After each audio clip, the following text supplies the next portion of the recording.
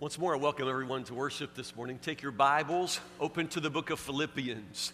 In the overflow, Perry, Oklahoma, Pastor Brian, Brandon, we love you guys so much. Open the Word of God with us. Going to start a new series entitled To Live is Christ. Just simply going to go through the book of Philippians together. It's not a long book. At the same time, though, we will be skipping so much good stuff. And I regret that. However, I do feel like we'll bring the messages that the Lord has for us at this time in this place, and we will trust Him with His Word. Philippians. Why is it called Philippians? Because it's written to the church at Philippi. You started to say Philippia. Yeah, Philippi. Philippi is the name of the town, the city, and the church there, the people there were called the Philippians. And so Philippians is called Philippians because it is a letter that the Apostle Paul, the missionary Paul, has written back to this church. Now, Philippi is an amazing city. It's the very, very first place that the gospel was preached on the continent of Europe. Paul did a number of missionary journeys, and you can look in the back of your Bible and see the maps there. But when Paul crossed over to Philippi, that's the first time that the gospel, that the news of Jesus was preached on the entire continent of Europe. So let that sink in. This church that we're talking about here, the church at Philippi, is the very first church on the entire continent of Europe. So most everything that's happened in Christian history, especially in the West, goes back to this little group of people right here, the Philippians. What we have here is basically a thank you note. How many of you had mamas or dads that taught you to write thank you notes? Yeah, oh my goodness, not so many of us. So don't be looking for them around here. Thank you notes. Philippians is a letter, but it's more or less a thank you note. Paul is in prison when he writes the letter to the Philippians. He's in prison in Rome. In those days, since Paul was a Roman citizen, he wasn't really in a dungeon, as you might picture. He was probably in a house. He was in home incarceration, you could say. But instead of having an ankle bracelet, strapped on, he has a Roman soldier chained to him at all times. So he's probably in a house with a Roman soldier chained to him at all times. It's actually the Praetorian Guard, so it's one of Caesar's own bodyguards. It's like having the Secret Service of the president guard you. So he's actually got some very influential men who are his guards. House arrest in Rome, though, was kind of interesting that they would keep you in the house, but they would not furnish you any food, and they would not pay your rent. So Paul actually has to pay the rent and somehow get food, even though he can't leave the house and he can't work. And so honestly, he needs help. He needs help. If you guys have seen the Hunger Games, the Hunger Games, how when they're out there and they need help, they get sponsors, and the sponsors will float a little parachute down with medicine or food. It's that sort of thing. The church at Philippi has become his sponsor, and when he needs the help the most, they manage to send him help. Now, in this particular instance, they've sent him money. Paul ordinarily accepts money from nobody. He's very proud of the fact that he can preach the gospel and not have to be supported by any church anywhere. But Philippi is different. This church is very, very dear to his heart. They are friends, and he accepts their help willingly. They have sent the money to him by means of a deacon named Epaphroditus, however. And Epaphroditus, it's a long, long way from Philippi to Rome. And by the time Epaphroditus gets there, he's really, really sick. I mean, like he's about to die. He comes up and he's like, he's all, Paul, good to see you. And Paul's thinking, ooh. And so Paul now is sending a thank you letter, and he's sending Epaphroditus back. He says, thank you for the money. I really need the money, but I have nothing to do with a sick deacon. Please take Epaphroditus back. God bless him. And he's going to keep Timothy with him. That's sort of the message. It's a thank you note. Thank you for the gift. Thank you for your support. I love you so much. Please receive Epaphroditus back. Thank you for sending him to me, but honestly, he needs to come back home. He's a sick man. But in the course of writing those simple words of thank you, Paul, under the guidance of the Holy Spirit, writes an amazing, amazing word to that church in that day and to the church of every day and every place in all times. The letter to the Philippians becomes a letter for us. So let's look at this together. Let's start right at the top. I don't know how far we'll get today, but we're going to keep coming back, and so we'll just go as far as the Lord lets us go. Philippians chapter 1, verse 1. This is a letter. When I write a letter, I say, Dear Mike and Charlotte. I'll put the name of the people I'm addressing at the top, and then I will put my name at the bottom, Love Tim, something like that. When Paul writes a letter in the Roman Empire in those days, you put the senders at the top. So instead of saying Love Tim at the bottom, he says, This is Paul, right at the top, and then he also addresses it to who he's sending the letter, and then he starts his message. So here's the letter. Here we go. This letter is from Paul and Timothy, slaves of Christ Jesus. I am writing to all of God's holy people in Philippi who belong to Christ Jesus, including the elders and deacons. May God our Father and the Lord Jesus Christ give you grace and peace. Every time I think of you, I give thanks to my God. Whenever I pray, I make my requests for all of you with joy. For you have been my partners in spreading the good news about Christ from the time you first heard it until now. And I am certain that God, who began the good work within you, will continue his work until it is finally finished on the day when Christ Jesus returns. Underline that. That's so good. God, who began a good work within you, will continue it until it's finished. That's so good. So it is right that I should feel as I do about all of you, for you have a special place in my heart. You share with me the special favor of God, both in my imprisonment and in defending and confirming the truth of the good news. God knows how much I love you and long for you with the tender compassion of Christ Jesus. I pray that your love will overflow more and more and that you will keep on growing in knowledge and understanding. Notice how Paul thinks about love. The love's going to overflow into what? Really warm feelings? No. What's the love overflow into? Knowledge, understanding. I pray that the love will keep on growing in knowledge and understanding. For I want you to understand what really matters, so that you may live pure and blameless lives until the day of Christ's return. May you always be filled with the fruit of your salvation, the righteous character produced in your life by Jesus Christ, for this will bring much glory and praise to God. And I want you to know, my dear brothers and sisters, that everything that has happened to me here has helped to spread the good news. For everyone here, including the whole palace guard, knows that I am in chains because of Christ. And because of my imprisonment, most of the believers here have gained confidence and boldly speak God's message without fear. And it's true that some are preaching out of jealousy and rivalry, but others preach about Christ with pure motives. They preach because they love me, for they know I've been appointed to defend the good news. Those others do not have pure motives as they preach about Christ. They preach with selfish ambition, not sincerely, intending to make my chains more painful to me. That doesn't matter.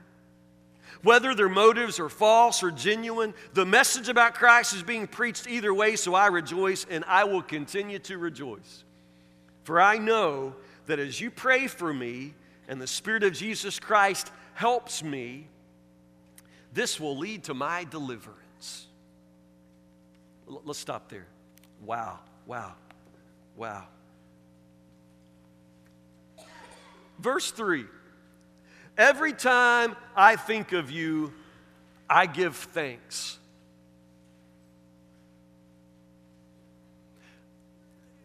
Could he possibly be stretching that a little bit? I mean, every time I think of you. Have you read Acts chapter 16? Do you know the story of how Paul planted the church at Philippi? It was crazy. This was a crazy place. And honestly, it had to have been, on the one hand, one of the worst times of Paul's life. I mean, have you read the story? Do you remember the part about that lunatic slave girl, fortune teller girl, who follows Paul around and aggravates him to the point where he finally turns around and just casts the devil out of her? I mean, she was demon possessed. That was Philippi. So I'm thinking that every time I think of those people, I be thinking about that lunatic fortune teller, demon possessed slave girl. I mean, how could you not think about her? But that's not what Paul says. Paul says, every time I think about you, I give thanks to God. What? Because after he cast the demon out of the lunatic slave girl, then she really wasn't any count as a fortune teller anymore. Without the devil in her, she couldn't tell you what she was going to have for lunch. And so all of a sudden, her handlers, the guys who owned her and made money off of her spiritual gifts, understand at that point they recognize that they are now out of business. They now have a worthless, formerly demon-possessed, lunatic, slave girl fortune teller. And so they become very, very angry. So they grab Paul and his partner Silas. He grabs Paul and Silas out, they throw them out, and a whole mob develops. Okay, so I would be saying, every time I think about you, I remember the lunatic, demon-possessed, fortune-telling slave girl and the guys who had me thrown into the middle of a mob. I would remember the mob. How can you forget the mob? See, that's not all. The mob, they strip Paul and Silas naked in the public square. They stripped them naked and then they beat them publicly. They beat them with wooden rods.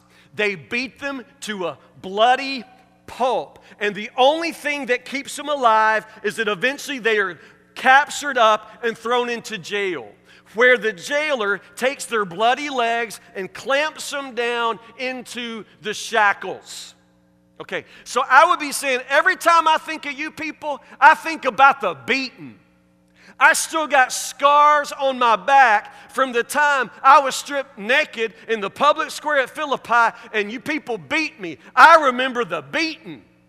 I remember the stink of that jail. I remember the feeling of leaning up against a stone wall and the blood in my back sticking to the wall. I remember the stench. I remember the blood. I remember the shackles. I remember the jailer that took my mug shot and chained me to the wall. I remember the jail. But that's not what Paul says. Every time I think of you people, I thank God.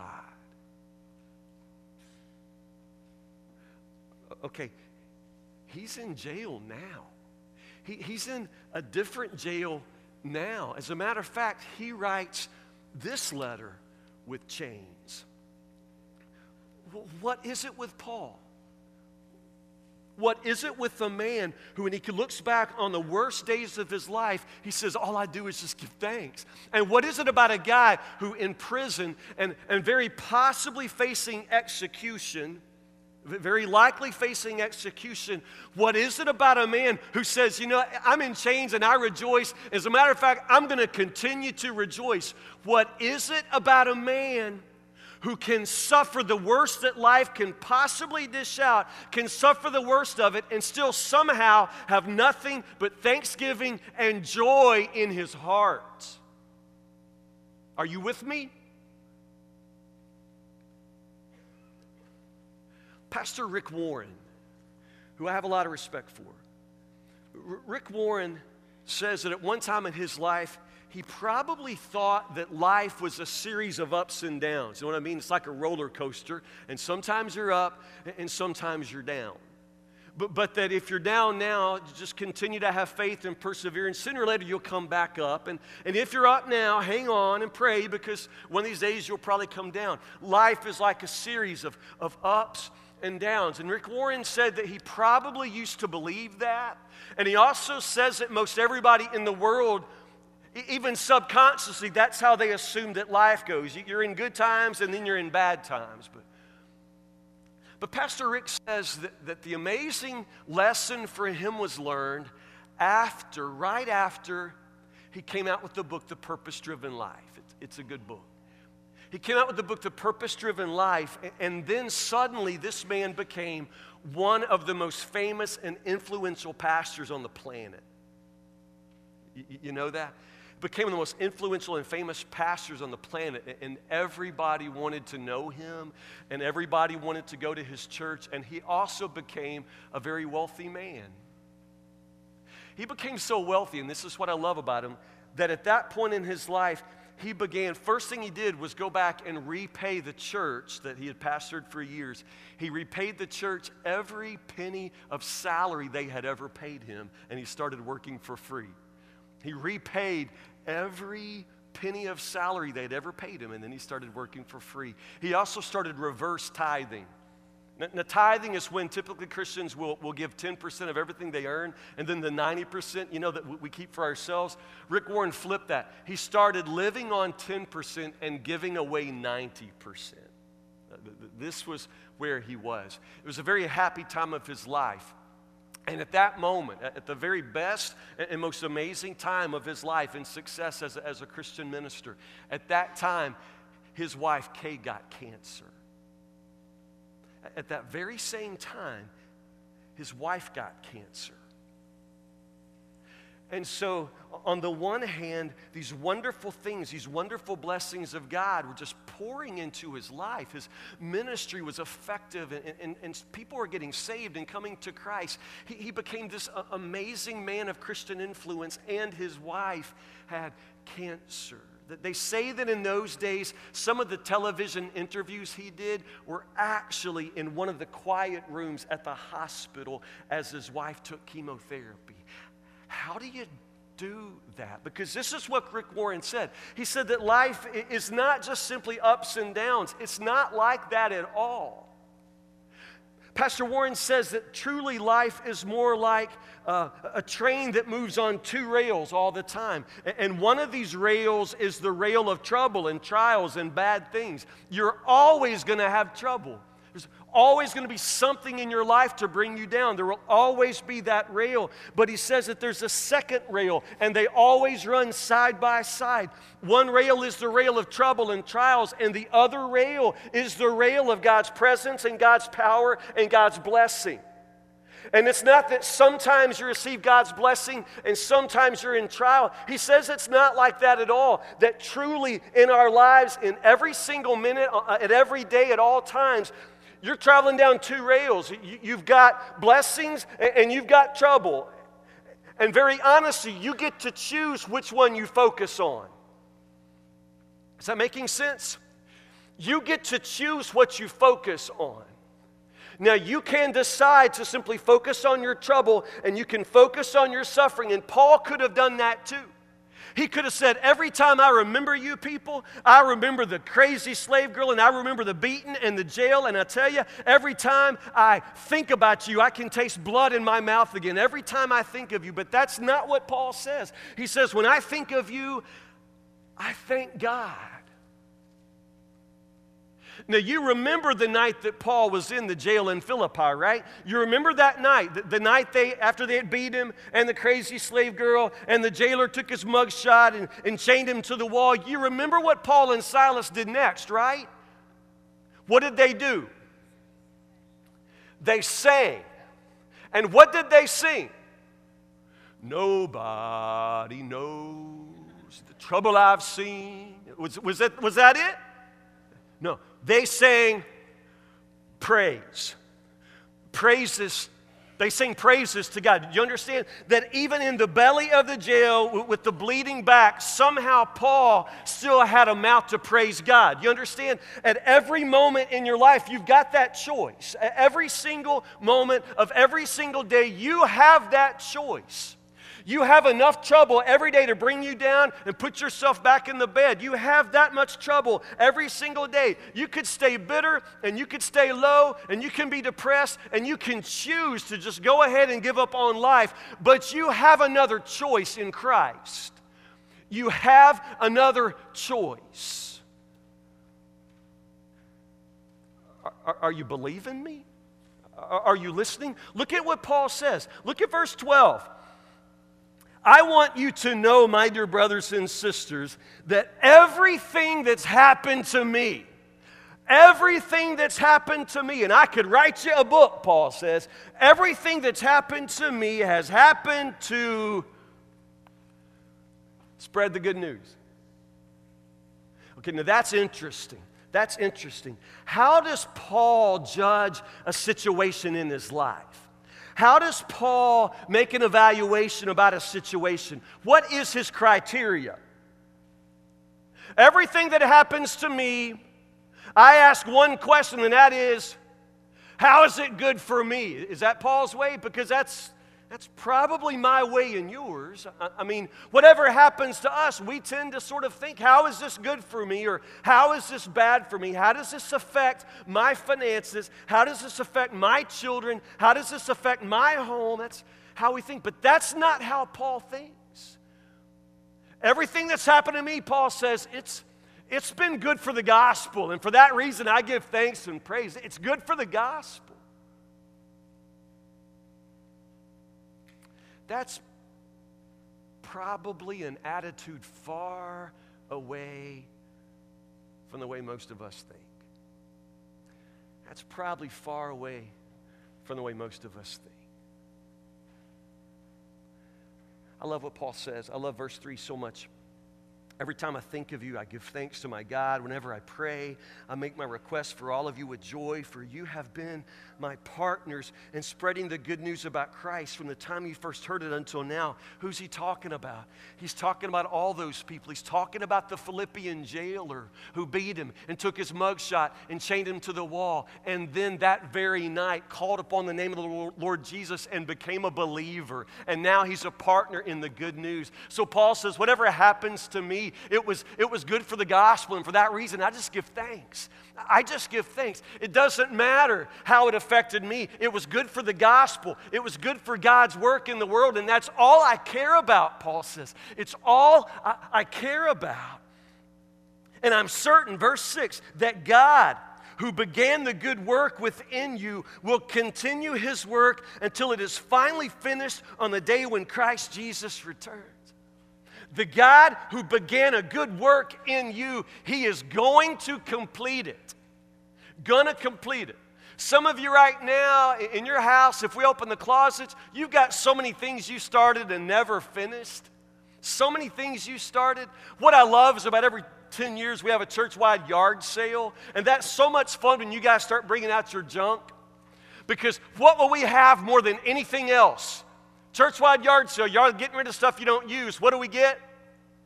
Exercise equipment like new. Like brand new. Y'all be bringing exercise bikes that don't have a half a mile on them and they're 10 years old. Yeah. What does that mean? It means that we have this tendency to start things, never finish. We start something and we forget we started and walked off and we start something else. But the truth about God is that everything he starts, he finishes. He finishes it with perfection. He finishes it with faithfulness. Everything he begins, he finishes.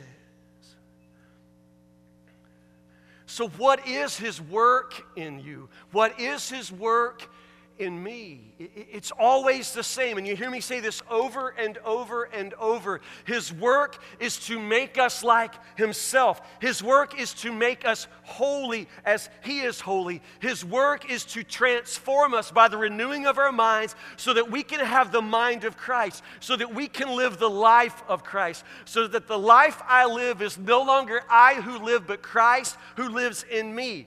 For me to live is Christ, Paul says. Do you understand? That's the purpose of your life, for you to die to yourself and live the life of Christ. You're supposed to be becoming like Christ. So that's the work. And Paul says that work that he's begun inside of you, he'll never ever stop until it's finished. Okay, here's the funny part though. In the very, very first verse, he says, I'm writing to all of God's holy people in Philippi. Now, would that probably not apply to very many of them? If I said, okay, Woodburn Baptist Church, all the holy people move over to the redneck section. That's where they are. Now, if I said that all the holy people move over here, what would you think? How would you decide who's holy and who's not? Here's the funny part. Paul's talking to all of them. He's talking to every one of them. He calls them holy. He calls them saints right now. right now. They're already holy.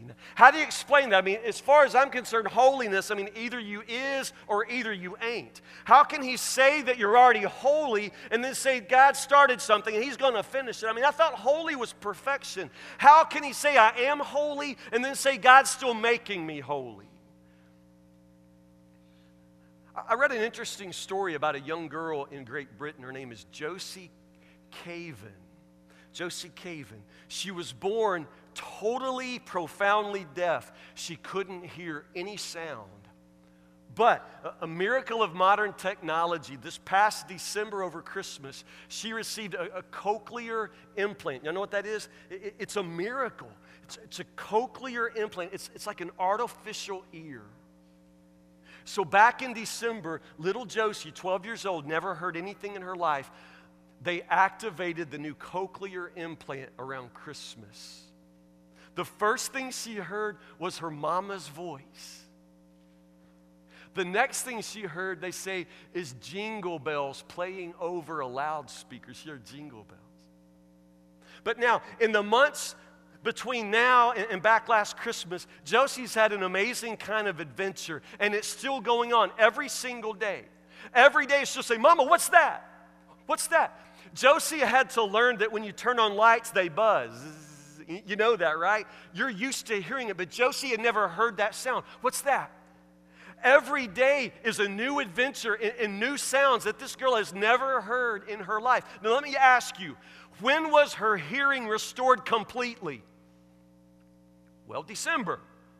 It was a complete, wonderful miracle. They restored her hearing. But at the same time, we can still say months later, she's still learning to live with that, to walk in that. She's still learning how to hear. And you can say the same thing about my holiness and yours. It's complete. It's complete. What Christ did for me on the cross is complete. He didn't halfway save me. He didn't halfway forgive me. He didn't halfway make me his own. I have today, this moment, all of the righteousness of Christ before God. When God looks at me, he sees me already holy, already righteous, not because of me, but because of Christ. So therefore, Paul could address me and you and everybody else who belongs to Christ. He can say, you're holy people. You're righteous people. You have all of the holiness and righteousness that comes from Christ. You have it right now. But we still got to learn to walk in it. Still practicing the ways of holiness. Still learning to hide myself behind his righteousness. I am still trying by all of the strength that God gives me to disappear into Christ. I want to be like a dead man, and I want Christ to live in me. You see, it's now and it's not yet, all at the same time. I'm holy, but I'm still letting that holiness take over. That's the Christian life. Let me do one more thing with it and we'll wrap up. Go to that last verse, verse 19. This is so good. Understand, Paul's been in jail. He's back in jail. He's got guards chained to his leg. And I love this part. He says, you know what? Turns out pretty much the whole palace guard now has heard about Jesus. What's that mean? Understand, you know, they change shifts every 12 hours. So there's a new guard chained to Paul every 12 hours. And what does Paul do once he's got a guard chained to him? He just starts preaching. Yeah. As it turns out, Paul's not being chained to guards. They're being chained to him. You understand? He's just preaching to the palace. The whole palace guard now has heard about Jesus. And notice what he says. I know, verse 19, I know that as you pray for me and the Spirit of Jesus Christ helps me, this is going to lead to my deliverance. And we're going to go on from there tonight. It's awesome what comes next. But zero in right there, verse 19 with me. The Spirit of Jesus Christ helps me. I know that we're Baptists and we're not supposed to know about these things, but listen, that word that Paul uses there that's translated help, it's the word that we get our word for choreography. The Holy Spirit is going to choreograph my life. Now, those of you who come to the Baptist church by way of the Presbyterians, what's a choreographer do? Dance. Yeah, it's about dance. Paul says that the Holy Spirit is choreographing my life. That word literally means to make a grand production, to choreograph, to move the players around. Do you see what this is saying? This is what Paul is saying about his life, and he's in jail, chained to guards. But he says, you know what? The more you pray for me and the more the Holy Spirit choreographs my life, this is all going to work out for my deliverance. Wow. Again, as Baptists, we don't dance much, but I've always loved to watch other people dance. Do you remember, I'm 47, so I'm going to talk like an old man now. Andrew, you weren't born yet, but do y'all remember the first time you saw like a Michael Jackson music video on MTV, back when MTV played music videos? Do you remember like the first time Michael Jackson, do you remember Beat It? Do you remember that? Just amazing where all of those guys stepped out and they're at the same time just dancing in perfect synchronicity. They just all land out there and they're I mean, it was just so cool. It was so cool. Thriller. Do you remember Thriller? Because we'd never seen anything much like this, at least not in Matlock. We had never seen anything like a whole group of people that just start dancing perfectly together. Do you remember Thriller? Those zombies step out and it was so cool. These days, it's the flash mob. Y'all know about flash mobs? Go ahead and Google that, Mamaw. Flash mob. A flash mob these days is when you just get sort of random people. They don't know each other. They've never met. But they connect through social media like Facebook or Twitter, and they just decide to descend to somewhere and dance or do something else random or do something amazing. And they'll practice all of their moves in their bedrooms by themselves. They practice the dance, and then they just show up at the same time at the same place. There's a signal somebody gives, and then all of a sudden, in the middle of a shopping mall, in the middle of a public square, you have a whole group of people who suddenly start dancing or singing exactly the same. I think that's cool. I can tell y'all are Baptists at the moment, but I think that's cool. Because this is what Paul says our life in the Spirit is like. We have a choreographer. And most of us really need one. A choreographer.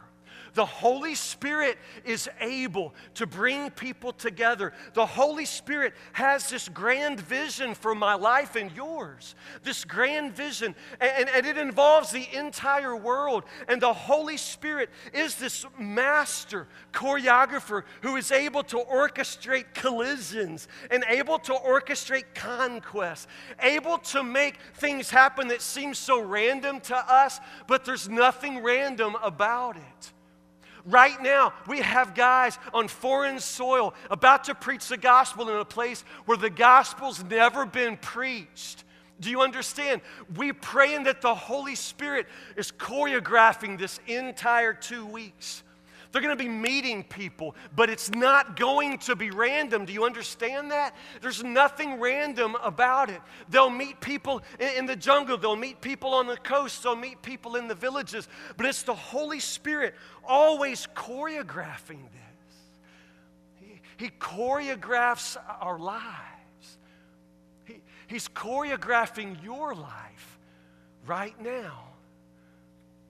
But that simply means that you have to move with Him. You have to pray. You have to give yourself completely to the Spirit. You have to go where He says go. You have to move when He says move. Suddenly you're surrounded by people, partners in the gospel you didn't even know existed, but the Holy Spirit brings us together. It's this grand production. It's this gigantic gospel dance, if I can say that. It's our lives in Christ. But there is an artful design to all of it. That there is this grand production to it. There is this gigantic, beautiful purpose to it all. And that purpose is the gospel. It's always about Christ. Whatever happens to you, don't start asking, what does this mean for me? And how does this work out for me? And is this good for me? Forget all about yourself. Die to yourself.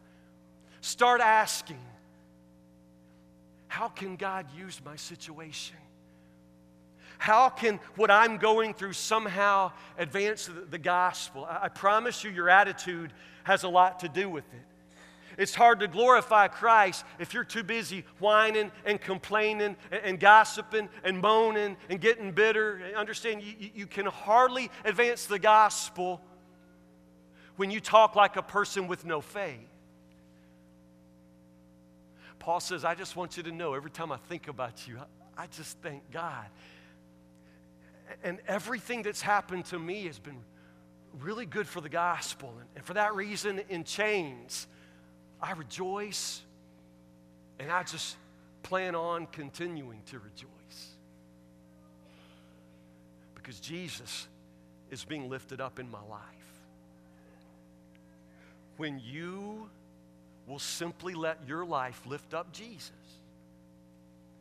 you may discover there's a whole lot more to be thankful for and an awful lot of rejoicing to be done when you will lift him up. Let's pray together. Oh Lord, we long for nothing else than for you to be glorified in our lives. Lord, some of us have been on that roller coaster, Lord, of ups and downs and ups and downs. And some in this house today, Lord, feel like they're always down or down right now. But Lord, I pray that you will help them to see, even in the midst of suffering, even in the midst of trial, even in the midst of sorrow, even in the middle of a broken heart, Lord Jesus, you can do something amazing.